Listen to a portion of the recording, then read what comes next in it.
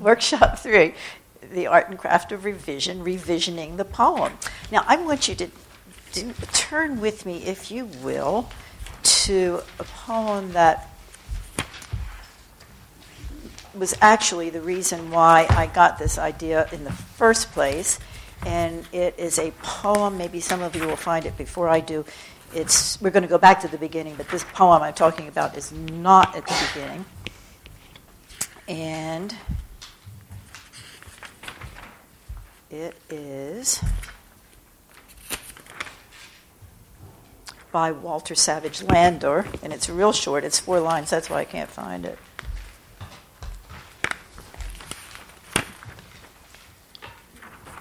It is. What is the name again, please? It's in my...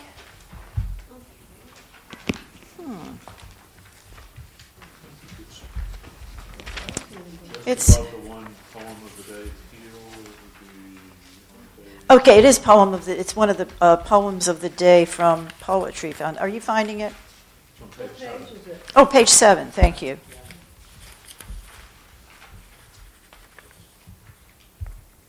No, actually... Oh, yeah, it is. You're absolutely right. What am I saying? Yeah, you can't see it because the blather from my friend Dorrit and I is above it, and it obscures it. Thank you, Peter. Okay, so the poem of the Poetry Foundation, which publishes Poetry Magazine, has a free thing that you can sign up for, and it's Poem of the Day, and it's every day it's a different poem, and it's very varied. Do you think it's a good deal? Yeah, I love it too, because they're not all the same. And I mean, you'll find, Dr. Seuss right next to Walter Savage Landor, who is a relatively famous 19th century author. You notice I made him a 219th century author, but that is not true. He was much more famous in his day than he is now. But I was looking at this, and for some reason, I didn't see the first line. And I thought, oh, my heart, this is just a love poem. And then I read the top line. Soon, O Ianthe, life is o'er, and sooner beauty's heavenly smile. Grant only, and I ask no more, let love remain that little while. And I got to thinking, couldn't you have done without Ianthe? Because who is Ianthe? And I already hate Ianthe. Whoever it is, I don't want to speak. It ruined it for me. And also, it would have been fine with me if it hadn't said or. Couldn't you just say over? I mean, these are the kinds of things that are entirely personal with me. You don't have to agree at all. But all I know is that if that first line had not been there, or if it had been soon darling, soon somebody, or soon autumn, or soon sherry, or soon... I don't think Faye would work because it's not got enough syllables. Lalita would have been great. Soon, Lalita. But then you'd say, but wait, people are going to think, as it must happen to you, Lalita, that somebody has misprinted Lolita. So then, so what am I doing? I'm mentally revising this poem for this dead poet. And I did look up Ianthe. And it was a nickname he gave, I started to say his girlfriend, but no, it was a nickname he gave his unrequited love. His real name was Sophia Jane Monroe, or something very similar to that. Well, Sophia would have worked fine. Yeah. Oh, yeah, that'd be great. I mean, what's up with that? Although maybe she said, don't ever speak to me again, and if you write me another poem, I'm going to kill you.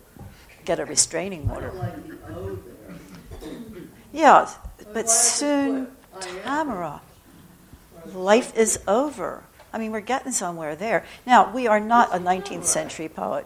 No, nothing. I'm just throwing in people's names that syllabically fit. Because sometimes you do things for rhythm. Let's face it, you do. And why not? Poetry is, in its way, song. But he's managed to make it so very dated in 2 ways when it's really just this wonderful, simple, exquisite little love poem. And so it's fun to take an author he can't fight back, he's dead. He lived, as you can see, in the 219th century, which puts him deep in science fiction, but he is, and sadly enough, his very great fame has kind of waned. He was a good critic, though. Yeah, Tamara. How do you pronounce that name after O? Well, now, see, that's the thing. I'm saying in my head, Ianthe. What are the rest of you saying? Iantha, I thought it Or Iantha. Iantha probably is more, and then I was thinking, but IA is often. Suppose it was Iantha or Iantha. Suppose Iantha, and then it becomes Iantha. No, that name's got to go. That's got to go. We'll just write him this message. Walter, darling, you are a good man, and according to his illustrations, when you Google him, you get a wonderful 19th century painting of him, and he was mighty fine looking too. But poor guy, we are demolishing the first line of his poem, only because we want to help you, Walter. It would have lasted into the 21st century if only you had rethought that first line. And his own contemporaries said of him, too, he's a bit fusty, sort of like he's a bit dated, and even in his own time. So that was the one that started me off thinking, what about poems that, if they just had a little work, would really be incredibly wonderful? And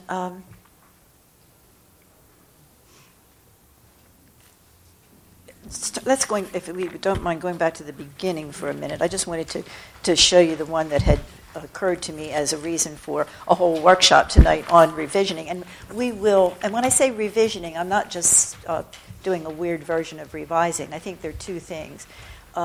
Just by revising Mr. Lander's first line, I think we've, without his say-so, of course, made a poem that gets off to a very awkward start. We've made it into a really very, very lovely, small, memorable, permanently memorable poem.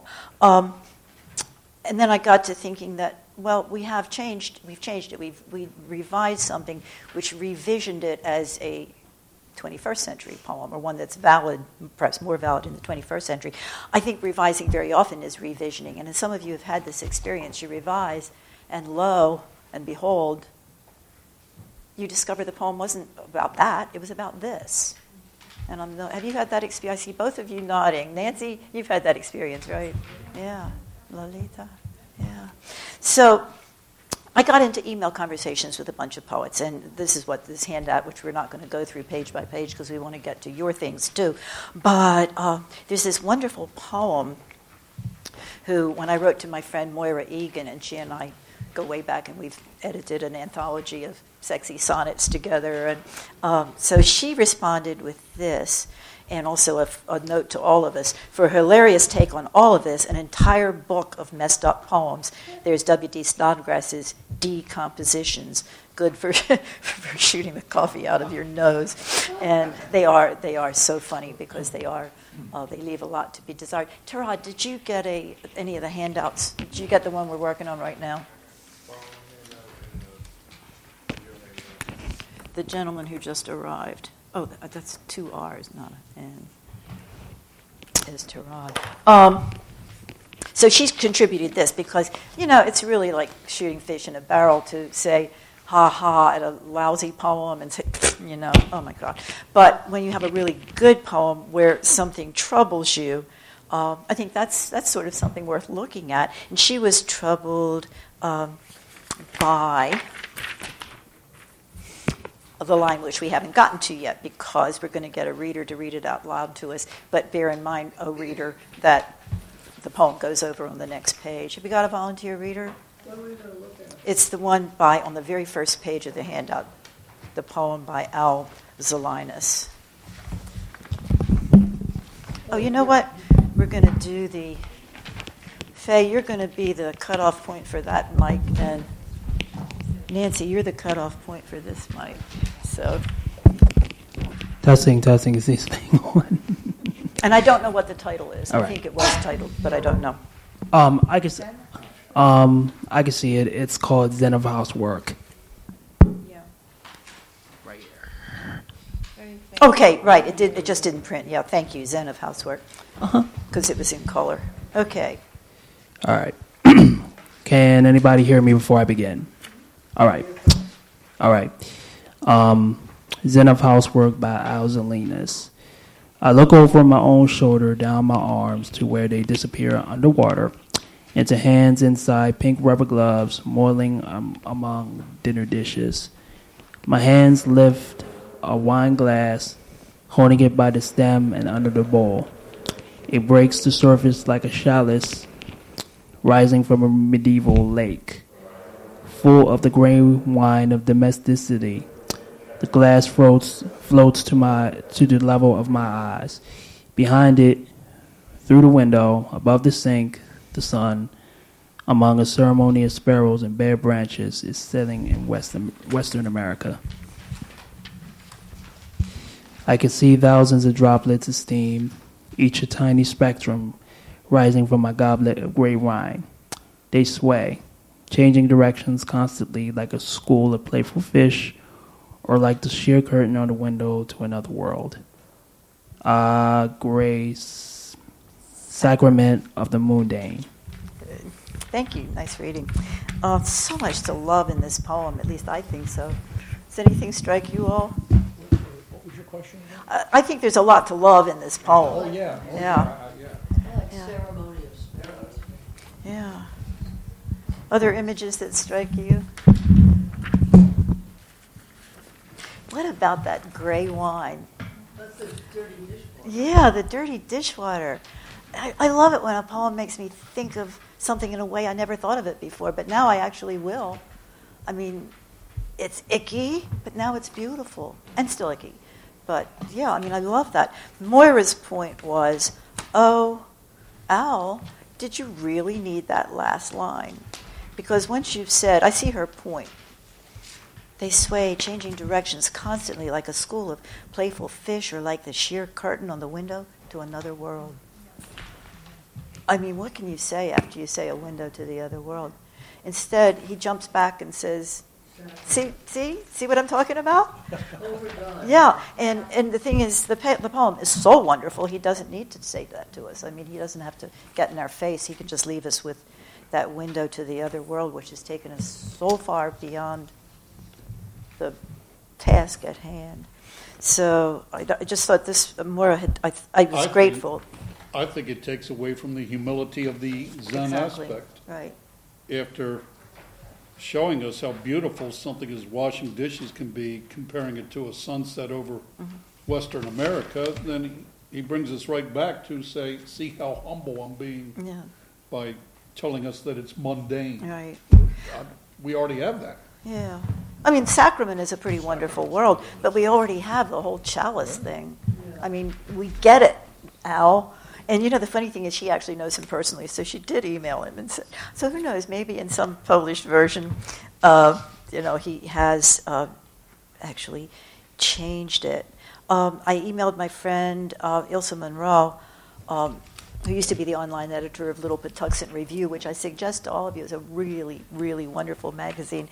And Lalita there was the guest editor of the last issue, which was on medicine, because this is on science, excuse me, because besides being a poet and a fiction writer, Lalita is a scientist. So it's a great publication. Ilsa said the following, and just glance at it yourself. She's talking about an Auden poem, which was published with the line, "We must love one another or die." And later, as she calls it, the wimpy change, "We must love one another and die." Like, first you're here, now you're gone. What's the life's a bitch and then you're dead. But she said sort of like changing howl to scowl. And if you're familiar with Allen Ginsberg's famous iconic poem, Howl, just imagine if it was called Scowl. Oh, God. I wish he were alive. He would appreciate the comedy of that. You mean Ginsberg? Yes, Ginsberg, Yeah. who was a wonderful, wonderful human being. That's pretty hilarious. And Ilsa added, and of course she's now thinking of herself as just a person in everyday conversation. She says, he's a good doctor even though he says, how are we today? She cites that question as an example of how swapping out one word for another would be a really good idea. Really good. Really good. Thank you for not calling me we. I want to put that in doctors' offices. And then the only one here that I included it, even though it's just a poem, a draft by me that started out with unnecessary stuff. And some of you may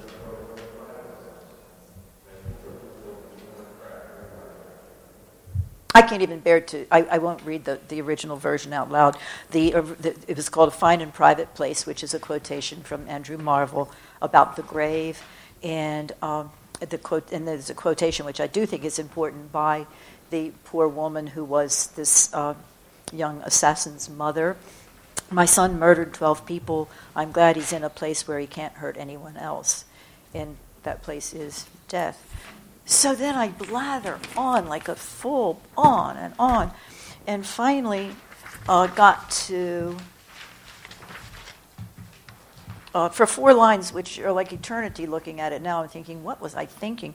And she simply said, if you just would get rid of those atrocious first 4 lines and start with, I go to his old room, it might almost be a good poem. And I stuck it in here without those 4 lines because I don't know about you, but when I'm revising, I can't just cross out lines and look at the same piece of paper or the same screen and see the poem that way.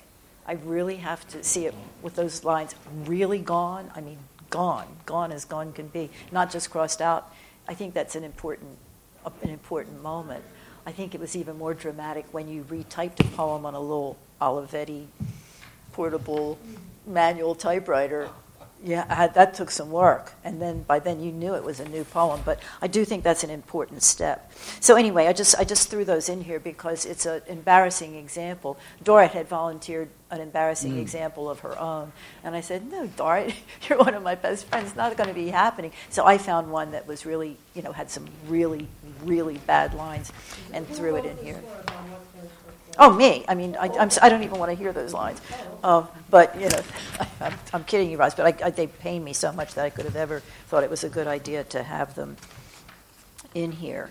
There are a bunch of other examples, and I included the comments by people that explain why they thought there was a problem. And sometimes the problem is that the poem wants to be more than one poem. And I think, and this happens to me all the time, it happens to a lot of poets that I know. You want to put everything in the same basket because you're on a roll and don't realize until later that perhaps it's 2 poems, or perhaps that your connections are so difficult that the reader may not be able to get them. And with this poem by the wonderful, wonderful poet Naomi Shihab Nye, Shihab, I'm sorry, I pronounced it wrong, Fundamentalism, which is on page 6. Now, you may be smarter than I am, but I had a real difficulty with the poem because I never could be sure I was satisfied with my mental efforts to connect the 2 parts of the poem, but I love the 2 parts of the poem. Now, to you, they may be abundantly clear, but I thought it was a good example, at least, of a poem which, to me, I couldn't figure out the connection between the parts. And maybe if I listened to one of you read it. Did you get a handout? And tell us your name also. My name's Yvonne Holton, and Oh, right. I remember you. I remember you from last week, but you didn't have your hat on. That's why, yeah, I'm sorry. And I'm going to put your name up here, and you do have it, so that's good.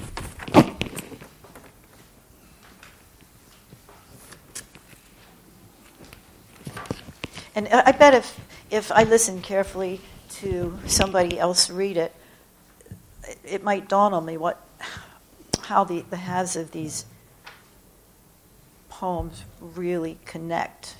I mean, I can see a connection, but I'm still not sure it's not 2 poems. You've got a volunteer reader? Thank you, Tarad. Oh, and you're going to need, you probably don't need it, but for the podcast you do. No, it's the one on page 6 called Fundamentalism.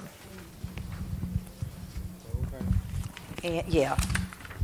And that's the whole thing. It doesn't end with a period, but that is the whole poem. Okay.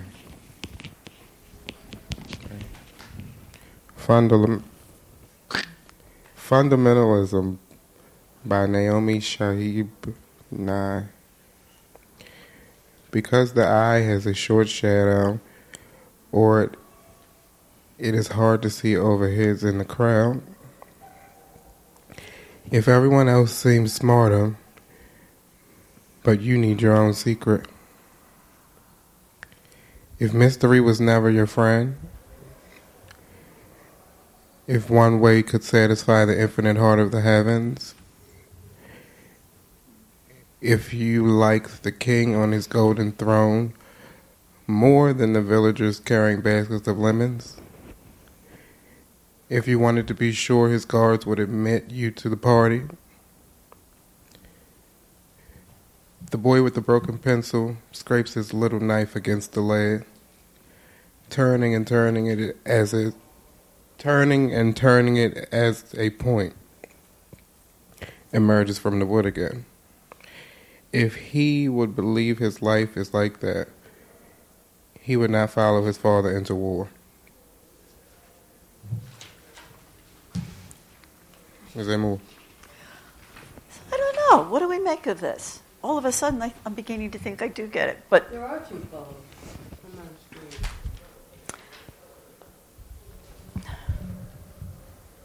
Council writes the story.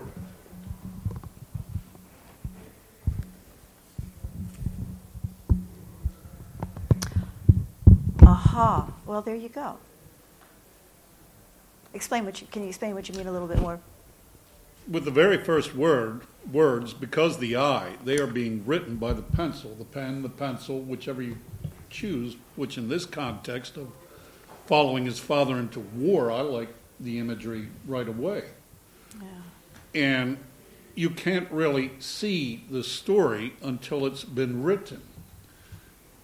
And you have to go to the end, which the body of the poem I look at as the heads in the crowd. Everyone else, if everyone else seems smarter, but you need your own secret, I'm not quite sure about that and the mystery behind it, but I think it's intentionally drawing us into the story of why we make decisions,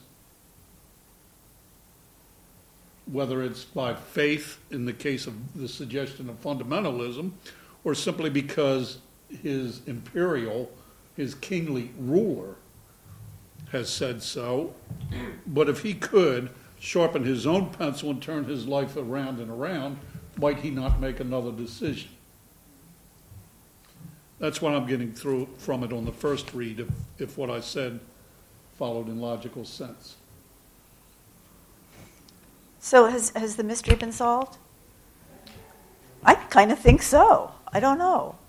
I guess there's a schoolmarm half of me that says if he would believe his life is like that.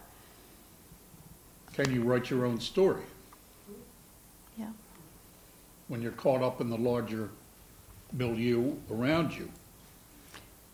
If you could believe that you were able to write a life in which you can keep your secrets, Yes. and satisfy the heart of heaven, and like the king on the golden throne, and would be admitted to the party. Okay, Tom. Tim, you've explained it.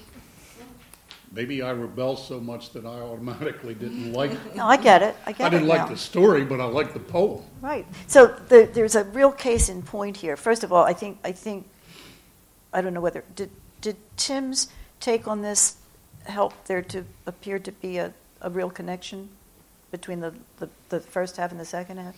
Yeah, I mean that's extremely helpful. And this is another point about workshopping a poem, revising it. Sometimes you get tons of good advice. Sometimes you have somebody sitting here like me saying, well, I think it's really two poems. I think you need to make the connection clear. And then along comes another way of looking at it that proves it's fine. Don't change it. It works. So thank you. I really appreciate that. We're going to... Well, I still think it's two poems, but two halves make a whole. Yeah. But But the two halves right. connect. You've got the father's Yeah. kingdom and the child's development. That's two different stories Yeah. making one big story, and which one will the child choose? Yeah. I mean, I do. No, You have but- actually. You've convinced me it is one poem. Various but- gradations of that. I mean, what is it? No two people read the same story? Right, and that is certainly true. But you've really helped me see connections Thank there, you. and I appreciate that I feel good. Can I have a enormously. cookie? You can have a. Everybody can have a cookie. Why are these cookies just sitting there? Are they that lousy? Have a cookie. Since we're so close to it, I wanted to, and it really follows from looking at Nye's poem and realizing, wait, I was being unfair to it. If you will look at Marianne Moore's two versions of her very famous poem called Poetry. I'm a better cook than that, Tamara. They just didn't turn out very well. The things in them are dried cranberries. Oatmeal and dried cranberries, yep. So, page 8, ma'am. I just wanted to say I have some thoughts on it. Oh, okay, please do. Yvonne does have some further thoughts on Nye's poem. I'm just looking at it and I'm thinking at first that it does look like two poems, but then I can see a connection.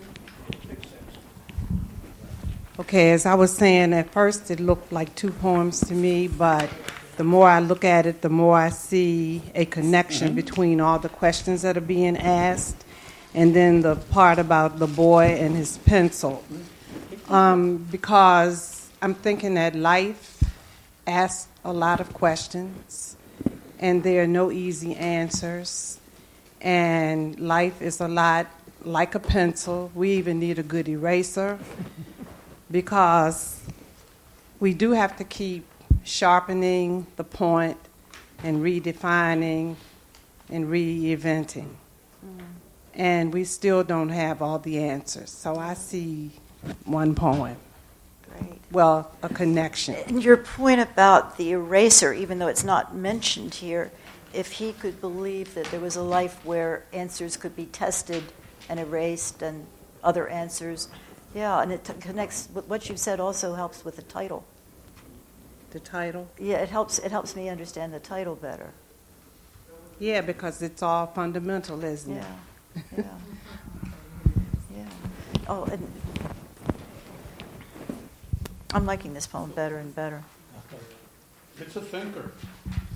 Yeah, and that's another thing that I think all of us here are slightly older than sophomores, and I know that it's often you have to urge people not to reject something because you don't get it the first time around.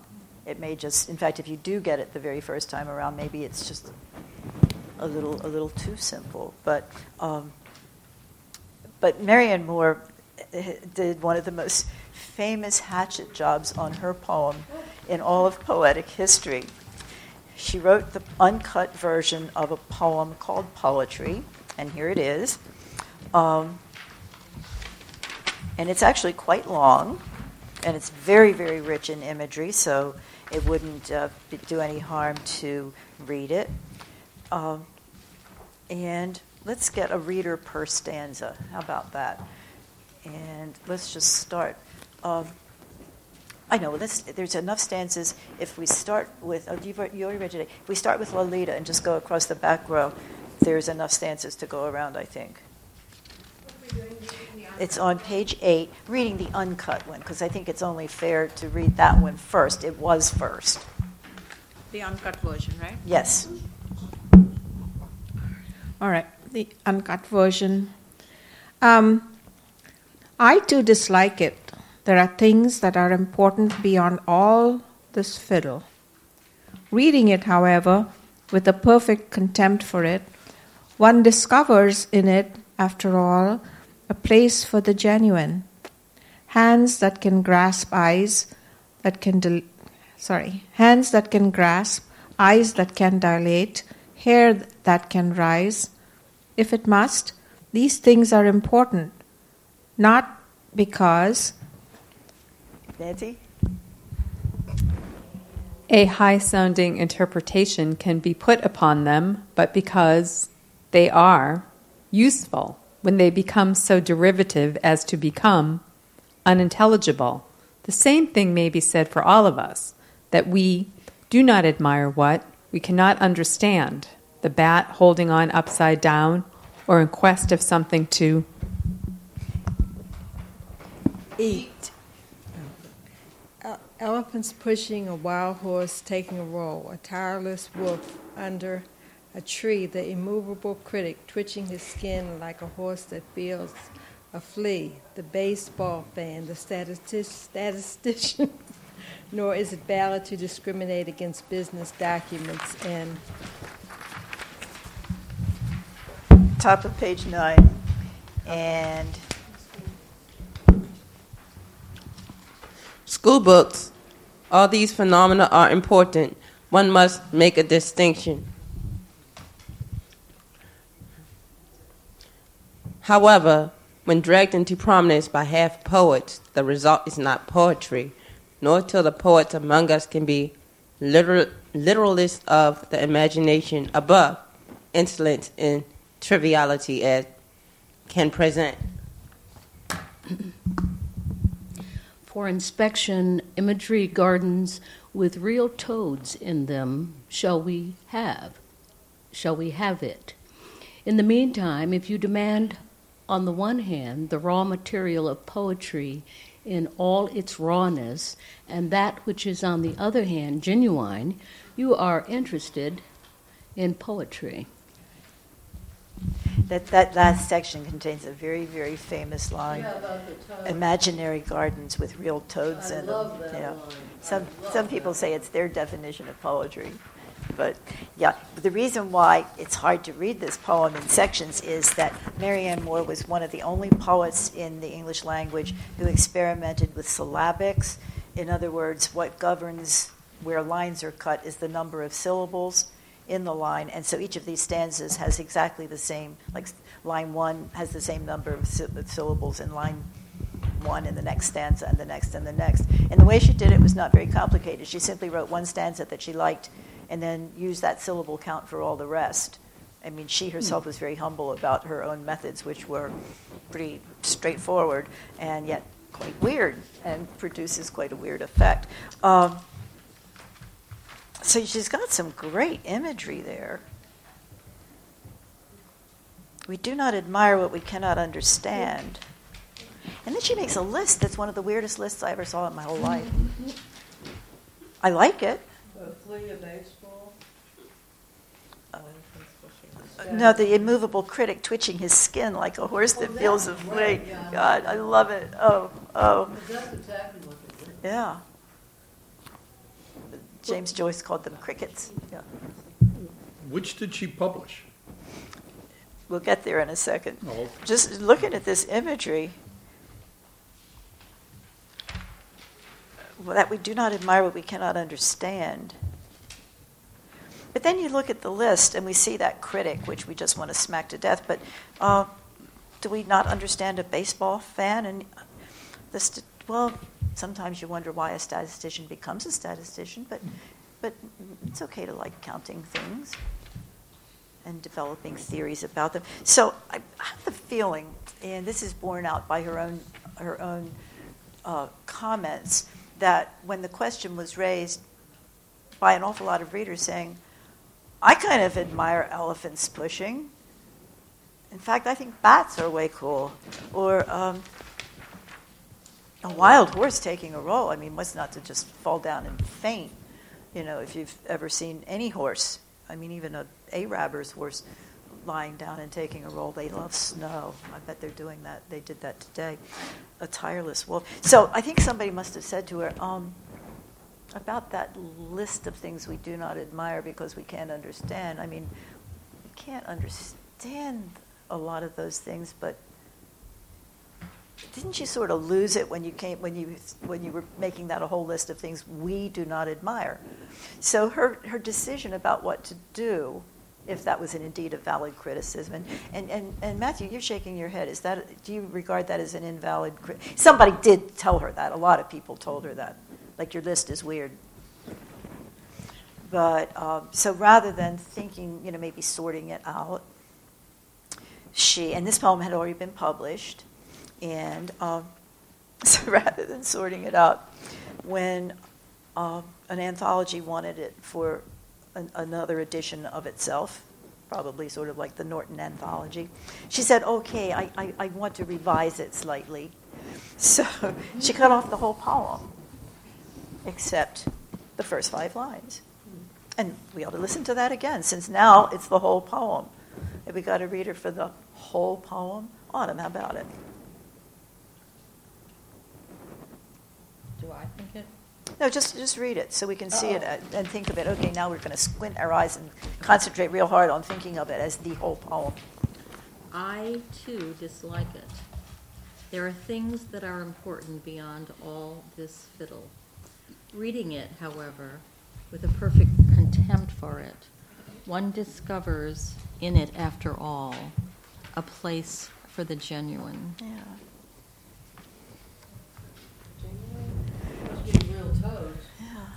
Yeah, I want the real toads back. But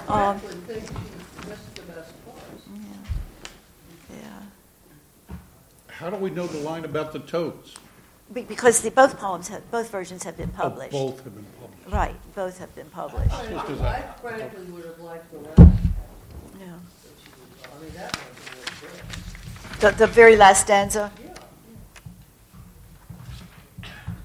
Well, it sort of explains what's poetry. Yeah, I included this in here simply as an example, even though I love it conceptually that she did cut off the whole poem and say, here it is. And there you have it, Mr. Norton. But I do think that it was one of those classic examples of maybe over-revision by absolute massacre. But then I just have to, I'm not going to ask you to take your own time for it, but I did the same thing with a poem of mine called In Velvet, and it has 2 versions, and both of them have been published. And I actually don't know which, well, I do. I know which one of the 2, the one that's called In Velvet. But look at it sometime on your, yeah, it's mine, but the thing is, and both of those have been published too, but my short version was the first. And then people were saying, yeah, well, we just don't get it.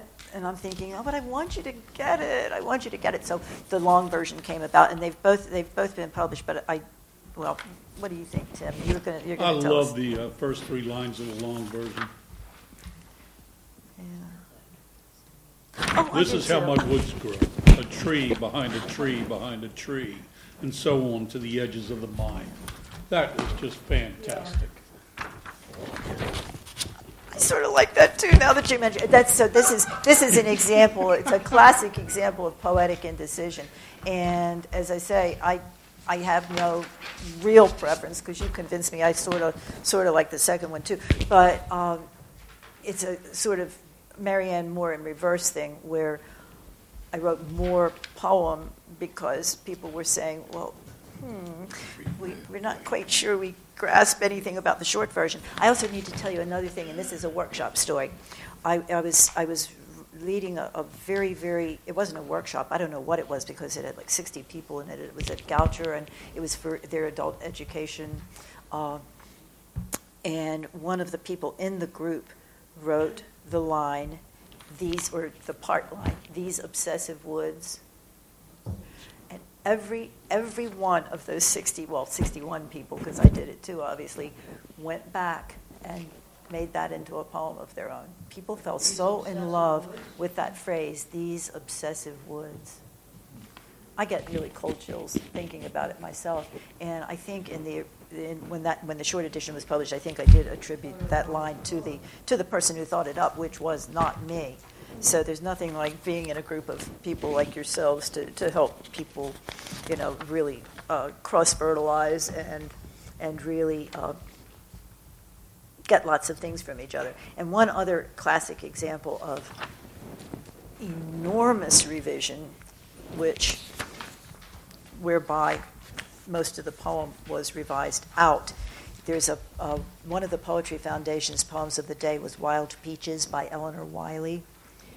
and it's long, and it's a series of sonnets, and a series of mostly Petrarchan sonnets, and it makes the Eastern Shore, she was from New England, and it makes the Eastern Shore sort of an earthly paradise of lusciousness and wonderfulness, and it's a rich and marvelous poem. And there's all sorts of good stuff, and it's not all, well, it is a little bit paradise-like in that it's got the skins of garter snakes and water moccasins. I mean, it's even got the snake. It's just luscious, luscious, luscious, luscious. And then you come to section 4, which some of you will recognize because this section is really famous. Does anybody know what this section has always been published in anthologies as its own freestanding sonnet? It's called Puritan Sonnet. And we need a reader for it because this is what this fourth section sonnet made her get rid of all the rest of the sonnet. Tamara, you're on. How many T's and Oh, I'm sorry. I thought you had your hand up to read it. It was. I thought I Oh, was another person who hasn't read also having a hand up? microphone. Yeah. Let's Matthew have a go at it. And you had a question too, right? No. No, go because Tamara's already read one. I'm sure she'll read one again. Go ahead. Down to the Puritan marrow of my bones, there's something in this richness that I hate.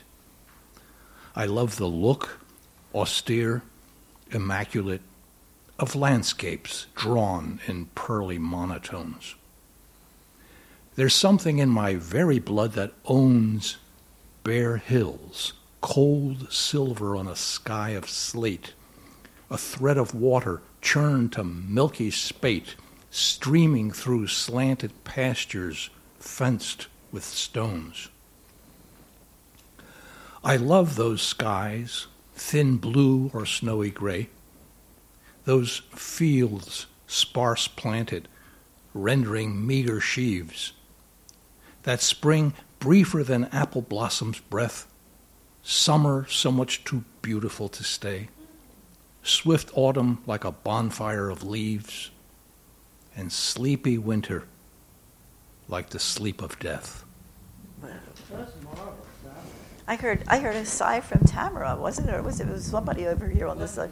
Yeah. No, it's really, first of all, technically, it's perfect. Right. It's a beautiful, perfect Petrarchan sonnet. Yeah, it really is. By Petrarchan sonnet, in case you're not familiar with it, it's a standard 14-line sonnet that has a standard rhyme scheme that is really difficult because you have a lot of you have to rhyme on a very few sounds.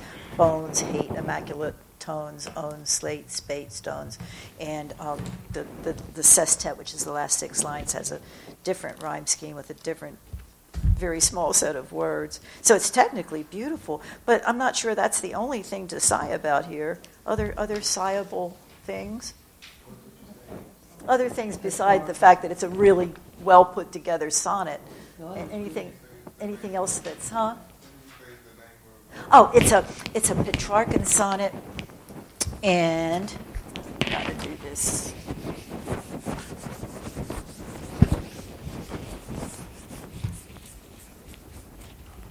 And one of it. 16th century. And one of its defining characteristics, beside the standard 14 lines of iambic pentameter that goes da-dum, da-dum, da-dum, da-dum, da-dum, it's got a rhyme scheme that goes like this.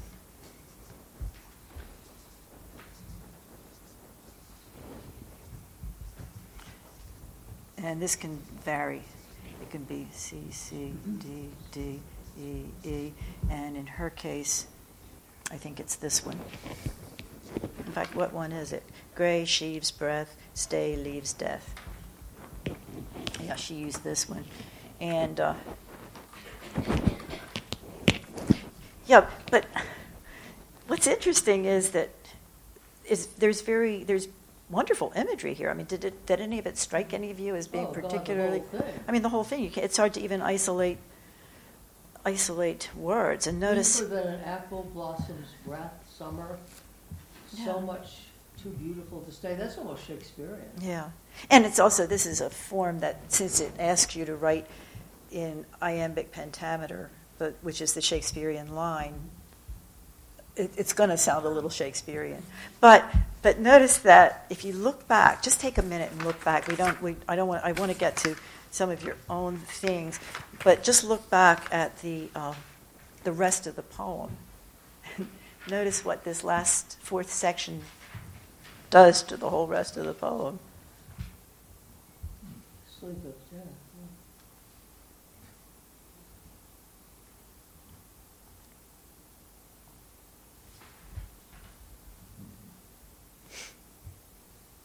Reverses the seasons.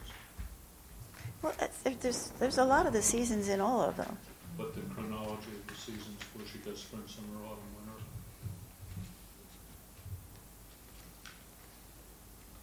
If she starts in the body of the poem, she starts and then it goes through. But what else? There's something so huge here. I mean, it's don't sweat the little stuff right now. Deep in the Puritan marrow of my bones, there's something in this richness that I hate. Yeah, that it dies. Prefers the New England seasons to the Eastern Shore. Sure. I mean, notice that you say, it's addressed to somebody, right? When the world turns completely upside down, you say we'll emigrate to the Eastern Shore aboard a riverboat from Baltimore, live among wild peach trees. You'll wear a coonskin cap. I mean, hasn't somebody invited Eleanor Wiley or the speaker of this poem to live with him and be his love, and they will all the pleasures prove on the Eastern Shore where everything is hunky-dory and rich and luscious, and the winter's short, the summer long. Tasting of cider and scuppernong. Do you know what scuppernong's? First sestet of the first stanza. Huh? I said I do, it's mine. Right, made from scuppernong grapes, exactly. And I mean, even the squirrels are just having the best old time. Notice the colors in the number 2. Blooms on grapes, purple, brown, and gold. Little puddles roofed with glass. The sun burns copper into brass, melts these at noon, and the boys can't keep their mufflers on because it's just so hot. And peaches grow wild, and pigs can live in clover. A barrel of saltberries is just edible and rich. And then the months between the cherries and the peaches are brimming with cornucopias, which spill fruits red and purple, somber bloomed and black, bright persimmons, partridges. We shall live well. We shall live very well. And then look at that last stanza. Down in the Puritan marrow of my bones, there's something in this richness that I hate. Yeah. So, complete. Isn't it kind of a complete rejection? Yeah, in other words, she's the Puritan won't accept all this lushness. They want the austerity. And also, even though scuppernong grapes are pretty yummy, and people do kill partridges, and I'm sure somebody somewhere on the Eastern Shore still has a coonskin cap and wears it. But isn't it, she's rejecting all this lusciousness that seems almost like an Eden-like imagination? Mm-hmm. And also the guy who's proposing this, you say, this is what we're going to do, and won't it all be woo-hoo, she doesn't know what she missed. Right. And I kind of feel that way about a lot of this stuff, too. But this is certainly a very powerful rejection of everything in the previous part of the poem. And the only part of this poem that has been allowed to survive is the last stanza, which is always published separately, called Puritan Sonnet. I know. But I think it was her idea. I don't think any posthumous editor would do that. But you never know. But it's another example, I think, of fairly dramatic revision. And in a way, you almost have to suspect it's a life-level revision. I'm going to take away all the rest of the poem. I'm also not going to go to the Eastern Shore with you. But so it probably has 2 forms of rejection. But she clearly rejected her own poem, all except the part that does that very, very thing. Well, what? You know, she reminds me a little of it was Gerard Manley Hopkins. You know, all those wonderful images. Yeah, piled on. Of Clyde Beatty. So much of a muchness. Yeah, absolutely. Now, I wanted to ask you to look at some of the poems that came in from last week. That they're a separate thing. It starts with Rosalind Spawn, and what I got myself into with that one. And these, for people that weren't here last week, one of the things we did, we were talking about. Oh, and I made separate copies. I do have a copy of your Froggy poem, and I do have a copy, Joel. Yeah, right. And Joel, I made copies of yours too. Okay, it was just they came in too late for Kim to run off, so I just ran off copies. But let's just start in order with what we've got here. And for people that weren't here, since our theme was ekphrastic poetry, which is simply poetry about works of art, or that take off from works of art, we had a little field trip outside, and there's the Black History Month exhibit curated by Jean Thompson out there is quite wonderful, and so I think a lot of us got poems out of that. And so we're looking at these just because here they are, and they're interesting, and they're based on the ekphrastic exercises we did last week, but also because some of you, because we are, after all, workshoppers, some of you may have suggestions and of ways to revise or ways not to revise. The recommendation also could be don't change anything. So, author Rosalind, could you read yours, please? Yeah, could you pass me that? Incidentally, I did find a comic book. I mean, this whole stuff is alternate universe material. Yeah. I was unaware. I mean, I just sort of... Yeah. Last week we had a person here whose name was Quentin, and he... what happened to him? Because he I don't know, but I want him back because... Oh, gosh, he was an expert on Spawn. Yeah. But he really knew... He was a visual artist, but he also really knew the whole background on Spawn, which not everybody does, and I think that's okay because you were taking an entirely different approach to this action figure, which if you want to take a look at him outside, he's there in the window with the dolls. So, Rosalind, you're on. Sure. Black Spawn, black man, action hero. Fight for justice when you can. Born of darkness, born of night. Save the world, I hope you'll try. Catsuit, codpiece, what a sight. And grenade strapped to your thigh. To think we met just yesterday when you played a minor part in Pratt's second-floor display of relevant black history art. Black Spawn, black man, action hero. Once a movie, now a toy for every 13-year-old boy. Yes, it's true you come asunder, so warning labels do exist about your body parts, no wonder, and weapons, they're a choking risk. Spawn, a movie action toy, with your backpack that reveals the missile launcher it conceals. Your comic book, perfected art, brought to life to break my heart. Black Spawn, black man, action hero, born of darkness, born of night, fight for justice when you can. So I'll try to set you free. Drop those weapons for us to see. Then we'll walk into the light, as comic art was meant to be. Black Spawn, black man, born of darkness, born of night, fight for justice when you can. We'll save the world and make it right. And, of course, here he is.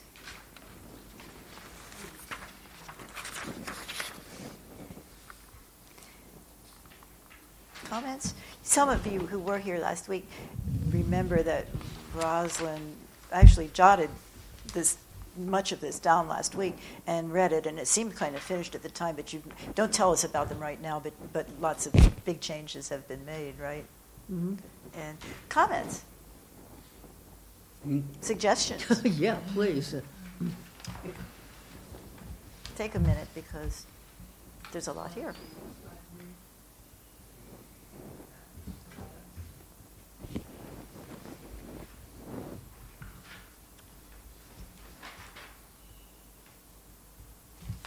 Don't all speak at once. They're thinking. Thinking is good.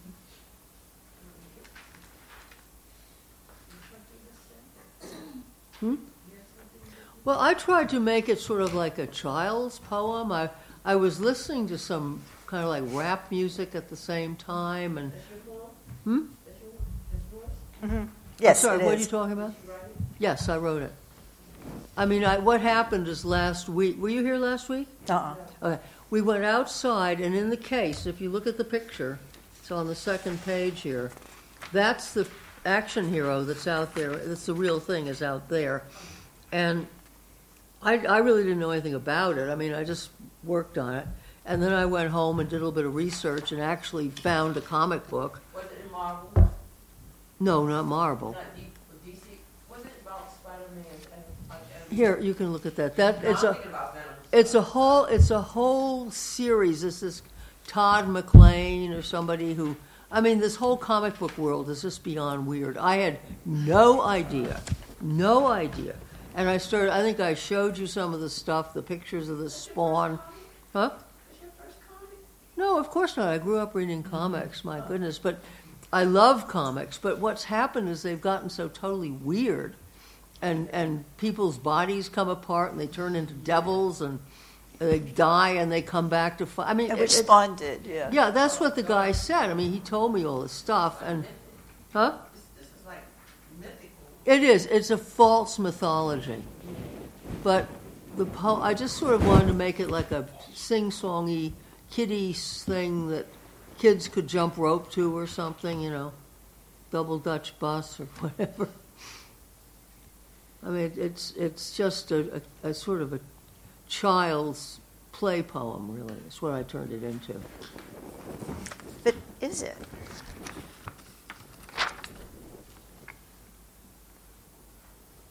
I mean, it's just weird. I mean, this whole Spawn thing was so weird when I started looking it up. I mean, I didn't even want to continue it, but I figured I would. So.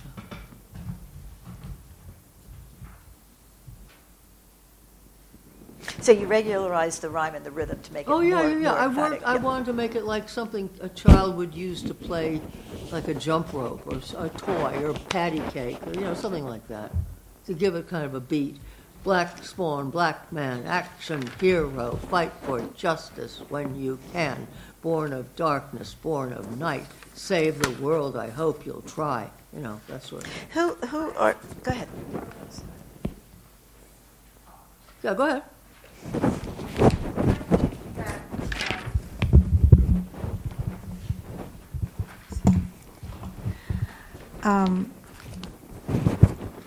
As you read it, and even now as I read it, you're saying, do this, save the world, I hope you try, all of that.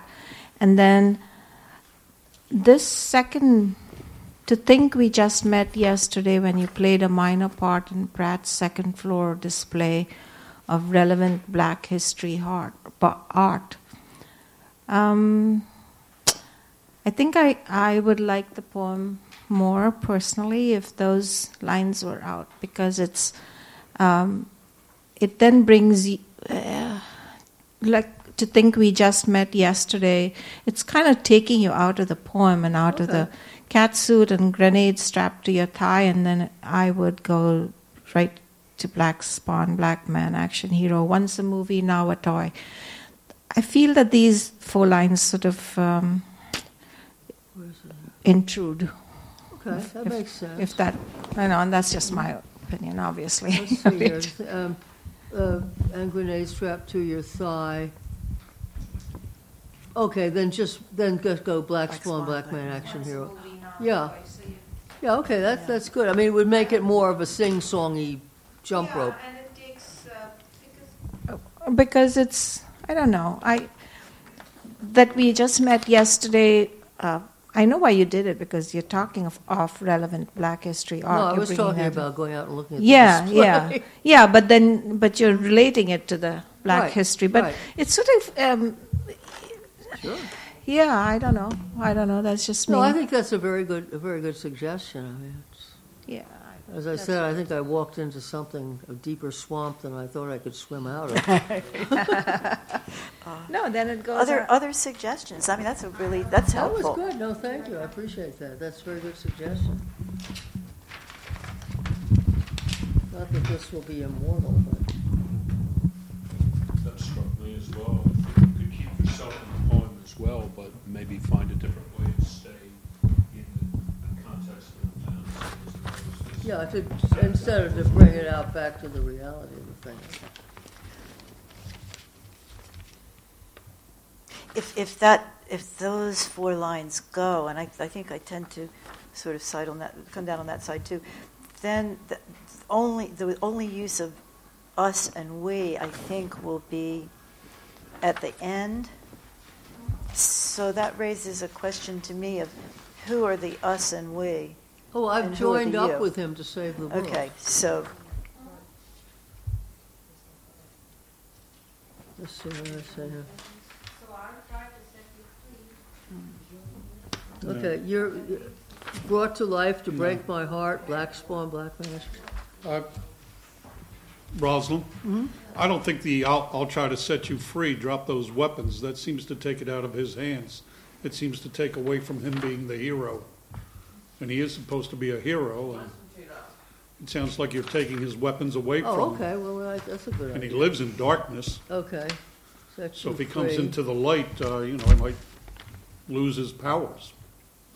3. Okay, He's back there in the darkness where people need protection. so I'll try to set you free. I thought it had something to do with the second paragraph. And we'll walk into the light. He's trying to say drop the weapon so you can see who he is. It just, Well, I'll put a question mark on that. I can always put another sentence in there. if I saw him in daylight, I'd wonder what he was doing. If I saw him in the darkness, I'd say, hey, bud, give me a hand here. I need some protection.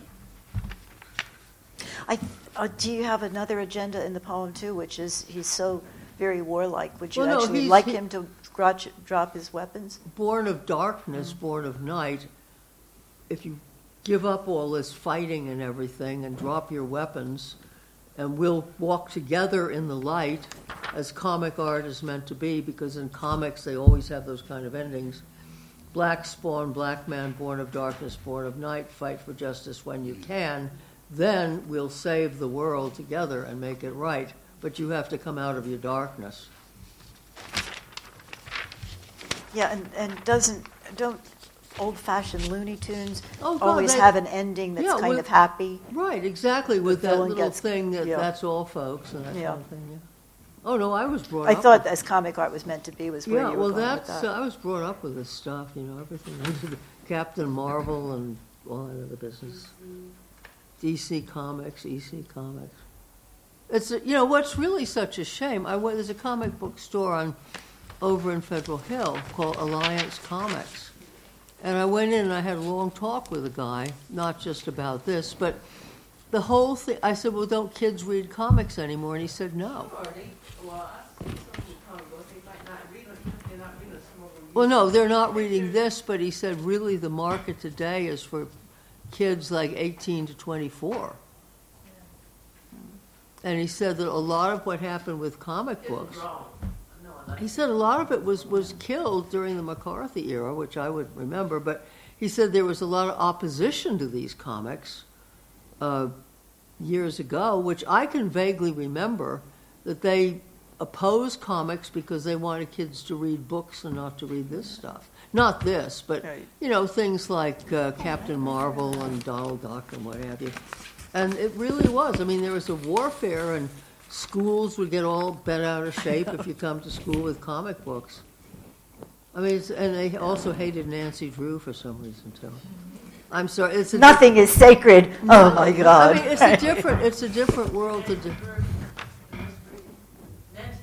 Their schools did not like Nancy Drew for some reason. I mean, there was all this stupid prejudice. I mean, then you look at stuff like this and the violence and the gruesomeness and body parts coming apart and missile launchers and what have you. This is nothing like the comic books I remember as a child. I was Wonder Woman. So No, but they were great. Wonder Woman and Sheena, Queen of the Jungle, and she's Mary Marvel. She's and, related to Spawn a little bit. Hey, quick, because we're running out of time like Matt. We had just been talking about sonnets, and I just want you to notice that now I have been treated to shall I say, infinite numbers of versions of the kitchen window poem by Tim, and when he gets back in here, I'll get it to read it. But what I have here is the first version, and then he made it into a sonnet. Who'd have thunk it? But it's really interesting how sonnets can actually impose some kind of order, and it's right after yours. Oh, okay. Oh, it's right after. Okay, skip the one by me. I'll take any comments if anybody wants to email me because I need help. This is the Black Child? But this is the kitchen window. But Tom's not in here, so. You made a sonnet out of it. No, Tim did. He made it. Oh, okay. So both of them are by him, but he's not right in the room right now. So why be looking at it right this minute? Let's go on because Paul Evans is here, and he brought in a poem that is not based on last week because he wasn't here last week, but it's kind of a really interesting poem, and here we have it. And Paul, would you give us a rendition? And it's on the unnumbered page right above two versions of Diffusion by Lolita. Has everybody found it? Okay, so Paul, how about it? Oh, he had to leave. Okay, you'll enjoy it. It's kind of a delight. And then let's go back to Tim's. Tim, I was noting that I have here only the first version of the kitchen window poem, and it morphed into Lust Sonnet. Was this based on anything out there on the case? It was just, no, it was not. Oh, but it's very useful for workshopping on revision because he took, there were am I exaggerating to say there were 12 drafts? And then, so I just took the first one and the sonnet. 22. Okay, I did not exaggerate. I just got so frustrated that... Okay, so read them both. And version 1, all the intervening versions I just didn't put in because life is short. And then the sonnet version. So if you just would read them both back to back, Tim, that would be great. Without blushing. Oh, blush if you want. It's okay. Would we wear our shoes while in love with our conversations at the kitchen table where we are the best of friends? Would we leave the curtains open on the brightest summer day during the darkest thunderstorm? While there is every reason to hold tight when we might be frightened by what is outside. The window where we watch to see the birds rush up in a loud clatter. I don't know which version this is. It's the first one that you Whenever said. someone approaches along the sidewalk that looks in on two friends who love coffee and teas and sometimes sweet desserts. I think that's the first time, one of the first versions when I noticed that it just didn't scan. I think I read it out loud at Minos and thought, this does not scan at all. And that's when I started. And by scan, in case anybody's wondering, could you explain what you mean by scan? Some type of meter where you can emphasize the syllables so that it flows with a meter and a musicality or a natural feel for what you're saying. So that you know where to put line breaks so that you don't stutter the way I stuttered.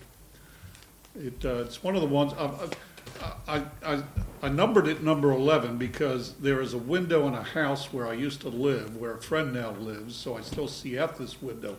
It doesn't matter where I am when I'm writing something about a view. If it's a bedroom, a living room, I always seem to be looking through this one kitchen window on the house that I love the most. And you know that's another poem right there. Yeah. So write it. But anyway, before we've forgotten what it sounded like when you had jottings down, read the sonnet version, and we'll think about the difference. So I decided that if I couldn't get rhythm or musicality, one of the ways to do it is formulaic and write a sonnet. And to be perfectly honest, I know that Clorinda likes sonnets, so and Rosalind does. I figured this is practice, this is workshop. Let her tear it apart for me. If we became lovers on days filled with rain, how then should we be when drinking teas with desserts? Having just had our vivre of peppermint tea, should we then choose a sweet chamomile for slumber? Since we had already loved the passions of flesh, then should we converse of best weathers for gardens, when the rain we needed was the lust we heeded. Our production of love in this guise we've chosen demands that we find odd ways in greeting ourselves. hello, might I stop by for gardening advice? Or perhaps I shall stop by to get out from the rain. All that we say when gathered round about others would have meanings for others, entendres for us, our love and our lust, only to us would we trust. And once I got that far, I said, that's it. Hit the send button, give it to Clorinda. No, give it to us. So, what do you Well, think? to everybody Comments here. on, Thank on either version, on the difference between the one that has a much more rhythmic regularity. It is kind of iambic. It really is iambic sometimes, mostly. But it doesn't rhyme, but that's not a problem. No. Sonnets don't always rhyme. So what do you think, folks? Comments of any kind? The word sounds to the first one. What do you like? Where, what, or where we are, what do we, it's very soft W sound coming through, and it repeats, when and where we are. And then it contrasts with the other sounds. It comes off very well. The last line, sometimes sweet desserts. It comes off very well. Sound-wise. Other comments?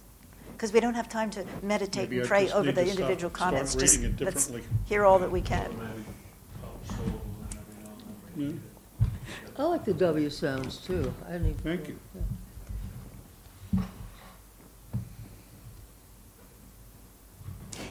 Is it interesting to anybody else that the more overt passion came into the second one? Is it because the sonnet itself seems to bring that kind of love sonnet? Well, I was hoping the Framework with second one would help me rewrite the first, because I don't really want a sonnet. I see. So you just thought the discipline of writing the sonnet. Right. A, B, C, D, E, F. Oh, is that what I wanted to say? Two friends who love coffee and teas, and sometimes sweet desserts. I'm thinking that the teas, the shameless pun on teas, which Yeah. maybe you didn't, but I'm Could sure you belong did to intend. all of it. Seems I to did. me that's where it all came in. Yeah, Tamara.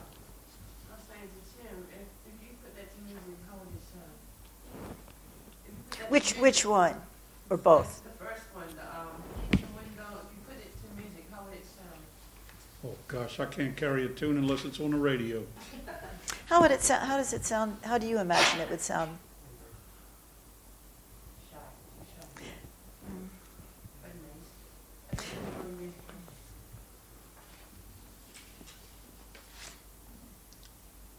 Well, just that little bit, I'm going to go back and work like heck on the first one.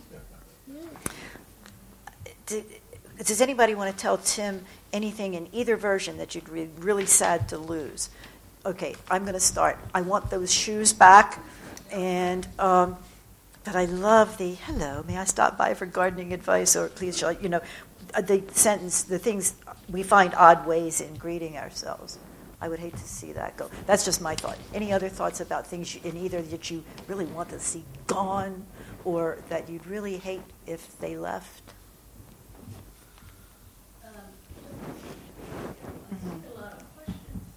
Yeah. Yeah, I do. How do you feel about that? How do I feel? Oh, No, Rosalind. Doing the question and answering it as well? I've been trying all my life to answer myself. No, I mean that seriously. I'm very, especially on matters of love, I'm very undecided. If we friends became lovers on days filled with rain, I mean, I can think of at least half a dozen women right off that I've had as very, very good friends, and we've sat at kitchen tables and had conversations rather than take the relationships any further. Maybe they were smart. Well, I think they were. I mean, I'll say one thing about that. And No, I really, it's funny, but I really think speaking they as were. a woman, I really had some wonderful friends with men, just wonderful. And as soon as they tried to step over and to turn it into something more, that was the end of it. Well, So maybe getting women the try to information step about over also, I should say. And that's- what? I'm sorry, what? The women that I have known have tried to step over also. Well, no, I'm sure it Yeah. works both ways. But then you say the thing about, hello, may I stop by for gardening advice? I mean, that sort of could play into that. Yeah, well, I wanted that uncomfortable feeling of when people think that you're lovers and you're not, and how do you respond? I also wanted that. You don't It was- have to. but in the poem, I wanted it, is what I'm saying. What if your sonnet just had 11 lines instead of 14? What if those last 3 lines just left? Which we'll see. I just end with, or perhaps I shall stop by to get out for the rain. Oh, God, that's beautiful. If the last 3 lines of the sonnet Yeah, were that's a good disappeared. ending. You're right, Florinda. That would be good. Hello, might I stop by Nothing for says garden iambic advice? has to be a full sonnet, is there? Thank you. No. You can decide I'm going to write an 11-line poem. What did I do to you the first year? But the other thing, while you've got us here, make use of us.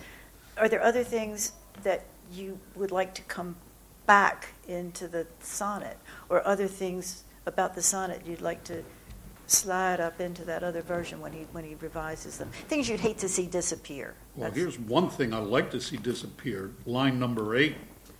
I forgot your name. Peter. Peter, when he said that it was contrived, I felt that in the second version I had to add lines to bring it out to 14.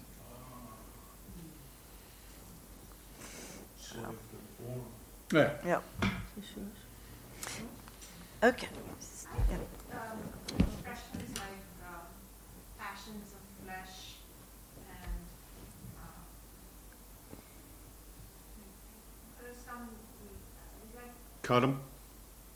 they're sort of Cliched. cliche. Thank you. Thank you. That's what I'm trying to get at. And I don't know. I also found line number 9 demands. I know what you're saying that, but I didn't like demands. yes, I don't like that. It's very harsh. It's very Yeah. Begs, not the right number of syllables. yeah. No, I don't very feel but demands that we find. Just a different. But I did like to find odd ways in greeting ourselves. Yes, that's I was hoping I That could needs find to a way stay. to write the language so that the question asked itself without having to be written in words.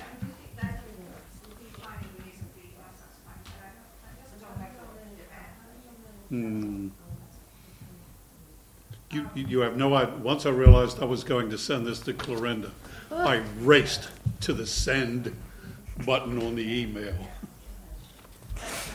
Also, I do like version 1.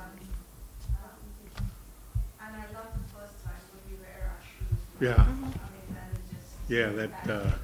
Bring back the shoes. Bring The shoes are staying. They didn't make it to the second version. I'm just now noticing that. Yeah, you've got lots of things to think about, and we have incredibly little time. And so I was wondering if, Lolita, you'd read your 2 versions of Diffusion? Or I'd be happy to, but those are 2 science forms I do in. oh, that's right. You But if you want to do that, no. You do the one that you want to do. very long. Thinking of, I'd love for it to get feedback, but Do you think it would be useful just to listen to yourself reading it to the group and maybe have a moment for a few comments? Okay, why not do that? Which one? Diffusion A and B. yeah, we'll read I'll read A in first, Okay. and then I'll read B, and then just tell me.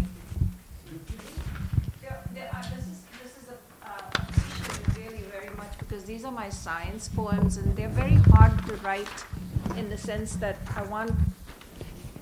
you're doing sciencey things, but I want it to sound.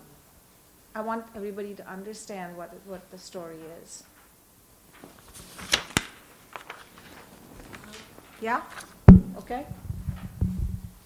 You're on. All right. Diffusion. Like a bonbon, my students tie tight both ends of a dialysis tubing filled with a starch and sugar solution for immersion in a beaker of water spiked amber with iodine. They watch the tube turn sea blue, then bluer still. It's magical as iodine diffuses into the tube, turns the solution blue, then inky black. It's effortless, I say, the way molecules diffuse from high to low concentrations, as natural as balls rolling down hills with no expenditure of energy, as natural as a woman's perfume travels from her wrist to her lover's nostrils. My students test the water in the beaker, now sweeter, with the sugar that diffused from the dialysis tube, the way we let sweetness leave our hearts and bitter enter it, turning it black. That's great. Now, when I wrote I wrote version B first because I didn't know whether the experiment described it. If I were to ever get this poem published, I really need a beak. It's just such a simple drawing would make it so easy. So, all right, so let me read the second one, which is, my students knot one end of a dialysis tubing, put in 5 milliliters of starch and glucose solution, tie tight the other end, and immerse the little bag in a beaker of water spiked amber with iodine drops. Slowly the bag turns sea blue and bluer still as iodine diffuses into the bag, turning starch dark as ink, moving from high to low concentrations down its gradient, the way perfume travels from a woman's wrist to her lover's nostrils, or rosemary sprigs perfume the kitchen sill. My students learn how glucose diffuses out the bag, sweetens water in the beaker, moves from high to low concentration down a gradient, the way honey swirls thick in the center. But starch, molecules too large, are trapped within the bag, the way grief, blue-black blocks of sorrow, are trapped within the heart. I love how molecules go down gradients naturally, with no input of energy, the way I want my days to be. No pumps, drips, computer chips, just simple diffusion. Actually, I like the first one. Why do you have to use the word dialysis? Because you're telling about something that could be anything in a diffusion experiment. I get the dialysis is a technical term that sort of threw me. No, those tubes that we use in the experiments are called dialysis tubings. Okay, well, see, I don't know that. Yeah, so but you're right. It conjures up some other. Unless you know that. I mean, I didn't know what you were talking about. I mean, I got the picture, and I loved the picture. I thought it was marvelous because I adore science, but I didn't know what dialysis tubing was. But just tubing, without the dialysis, I think would have done it just fine. In fact, I like it very much. Yeah, you make a really good point because dialysis, immediately you think of kidney dialysis. I think of like and your so on. kidneys. It's called that. Yes, see, that's exactly what I want because I'm as a teacher. That's the word I'm using all the time, and okay, that's great. Thank you. But I wanted to be reminded I was in a classroom. I wanted to be reminded I was in a classroom doing science. Mm-hmm. But maybe another word besides, because dialysis is too technical. I mean, I think you're talking about something in science, I've done experiments like that too, and how you could take that image of diffusion and how the molecules travel with so little energy and compare it with a perfume. I thought that was marvelous. When you say like a bonbon, do you mean? I didn't get the visual. Let's put it that way. Yeah, like a bonbon is exactly that. So what the students do is this is the dialysis tubing. They tie this one end like this. They put 5 milliliters of glucose sugar, and they tie the other end like this. So it looks like a bonbon. So besides the fact that it's a great visual image and very specific to what the students are doing, wasn't there another reason why you added a candy in there? Another reason why I added... Because A is the more recent version, right? Yeah. Yeah, sweetness is the sugar. Well. Yeah. I just start out with sweetness. Yeah, I did. I wrote the B version first because I was trying hard. If people didn't visualize it, then it's going to be a problem where who's going what and where and so much. And then later I thought that I'm actually doing too much with it, that I can keep the starch molecules out, and then it takes a turn. I'm talking then about something else, which is how I want to not be kept alive. I just want life like diffusion. So it was a different poem, but I don't know. It's a longer poem, and I don't know which one. You like the first one more? I definitely liked the first one. The dialysis threw me because I couldn't visualize. But other than that, once I saw what you were doing, I thought it was fabulous because I love science. I really love science. And I think you got some audience response at the end of it. I think you got some sighs because. Yeah, I did get some sighs. Because the first one is so much more concentrated on the sweetness. Mm-hmm.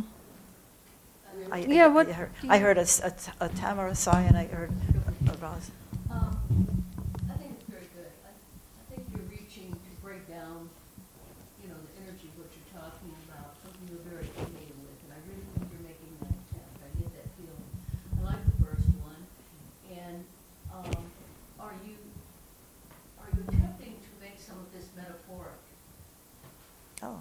Well, yeah, I think she is. Yeah, sure. Sure. Symbolic Otherwise, it's very dull. I mean, who cares if something's going from one tube to another? I have to bring in. I teach it this way. The students don't care either. You by read the way. a poem like that? You read that poem in your class? No, I just wrote it, and I just retired. But I've taught a lot of science reading poems in my class, and I use this image. Students 15-year-olds don't want to hear about who's going what in which bag and all. But as soon as you say like perfume, you start. Yeah, I said, how do you think your boyfriend smells your perfume? And everybody sits up.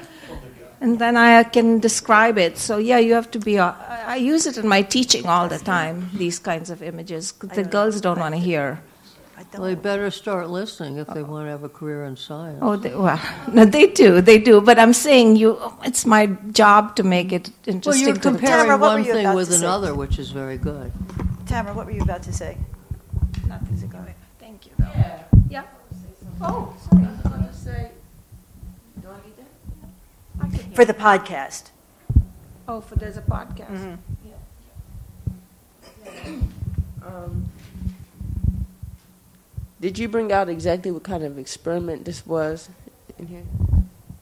In B, I did it more in B by saying what was in the 2, 5 minutes more. So were they testing? Were they testing something? Yeah, it's really a neat experiment. It's a very neat experiment for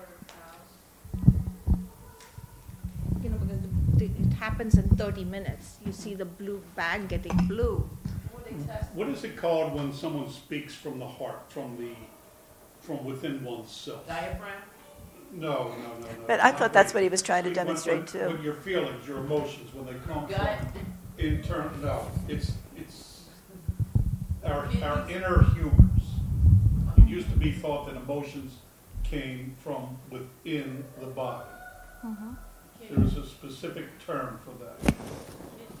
Well, that's what this makes me think of, which is why I like the idea of the dialysis, the science, and the way that it turns that bitterness at the end with the sweetness in the beginning, so that you have both the scientific backing and the inner emotions. Yeah, that's what that's what When I get home in the middle of the night, I'm going to think of the word, the internal emotions. Email us. Had an emotion attributed to it, and there is a term for those. Well, the humors, but you already said that. Well, the humors, yeah. The humors, yeah. But there's another. It's left this. Yes, but each word was identified. So we actually are running out of time. So what I wanted to suggest is you've got some handouts here that we haven't had a chance to look at. And I want to make a recommendation because, of course, we won't be meeting again. But I was thinking, gee, if we were going to be meeting again, not only could some of these poems use your comments, but there's some snippets.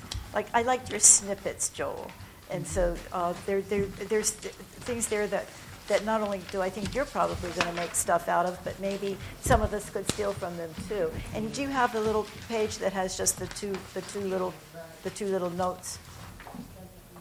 Oh. Yeah, and could you just read them to us because they were just notes from the first 2 times, but it seemed like they were going somewhere. Yeah, he got 2 copies of Froggy. Here you can take this. Yeah.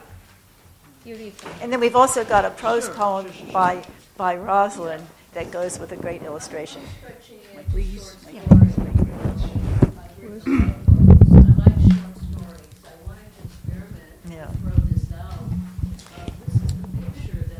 Hang on 1 second, because Joel has found his 2 little bits, and just read them to us, and we'll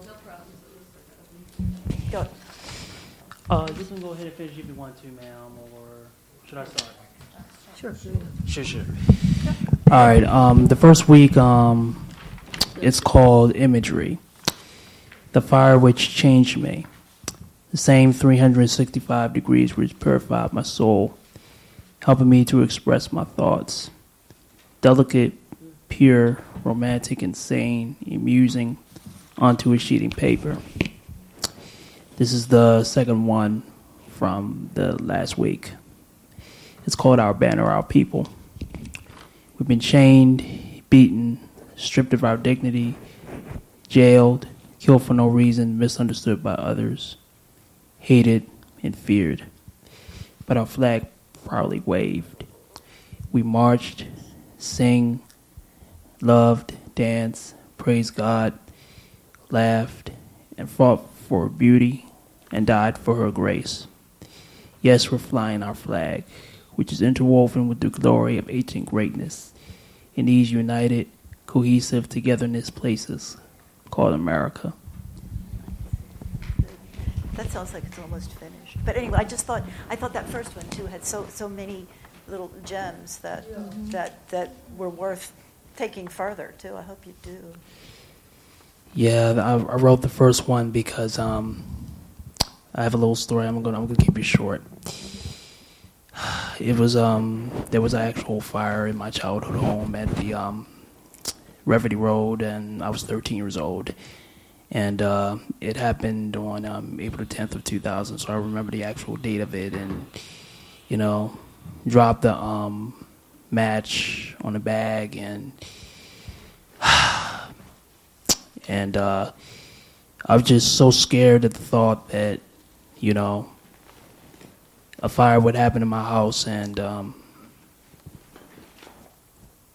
it just changed me, and it just scared the living crap out of me. But over time, I learned how to use that terrible mistake. Now, luckily, most of my family was downstairs at the time. The fire was upstairs, and it burned the whole upstairs. Downstairs was good and everything. So, it just changed my life. And like 2 years later, I started writing and everything, and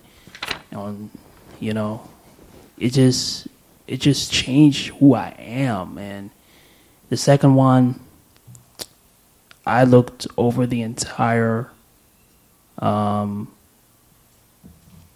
exhibit, which is very beautiful. It tells about our history, and thought about my ancestors, and thought about my grandfather, and and I just wrote it because like I said last week, it made me think about that song that my church used to sing every Sunday in February, and it's the song "Lift Every Voice to Sing" by James Weldon Johnson, which reminds me of the Star Spangled Banner itself, our national anthem, of course. So, yeah, that almost like purification by fire. Very wow. Since I'm the one that has the color copy. Yeah, there's another one of Froggy. Yeah, that's Froggy. No, this is an ekphrastic that Rosalind did because you tell. Yes, this is just I'm trying to step. This is a draft into short story. And I've done a lot of prose, but I wanted to share this and get some comments on it to kick it off. And I can pass that down that way. This is a picture of Froggy, and me. Froggy was handed to me on a cold day at the senior center. I jumped at the way it landed in my hand and simply fell in love with the fit in the curve of my spiny hand. It felt warm, and the color, a soft, alluring blue, brought a quick calm to the senses. The small black eyes engaged with an automatic mirror magic of reflecting emotions. Within minutes, I was in the presence of the Creator, a very tall man with fixed features and oblong appendages. Froggy's Creator made a vivid impression as our hands met. I felt a webbed, clammy effect, for in his softer eyes I saw a remarkable, genteel spirit. The retired Dr. Bob is around 85 or 90, so I'm told. We had crossed paths in the ceramics painting class, and that's how Froggy got his name, and suddenly leaped into my open creative mind space. Observe closely Froggy and Dr. Bob's detailed crafting. A very interesting wink may leave you mesmerized. If you look at Froggy as and he this goes is around. Froggy. So you can pass it Oh, around. that is Froggy. That's the ceramic piece. But the picture, I take pictures all the time, captivated me because if you look at the picture, one eye is winking or has a very human effect. How long have you had them? So it's a real object. It's, where did I pass it? Good. Yep, and there he is now. That's Yes. That was a so I delightful just want surprise. your comments on that, that little short story. I am going into short story writing, and I just wanted to share that with you this evening. I wrote this just last week. Took me about a half hour. That's a piece that was given to me that I explained. Yes, yes. But I had a lot of questions as I read that about your connection with the The donor doctor. and yep, The and, donor. and the object, and I was wondering if anybody else did. I didn't quite get the connection with the doctor. Well, actually, he's a scientist, and he's 85 or 90 years old, and he makes frogs now. That's his pastime. So I think there's in that just the the interchange of that. That's an interesting piece to me to develop into something more, even a short story. You were nodding, Sherry. Yeah. Pardon me?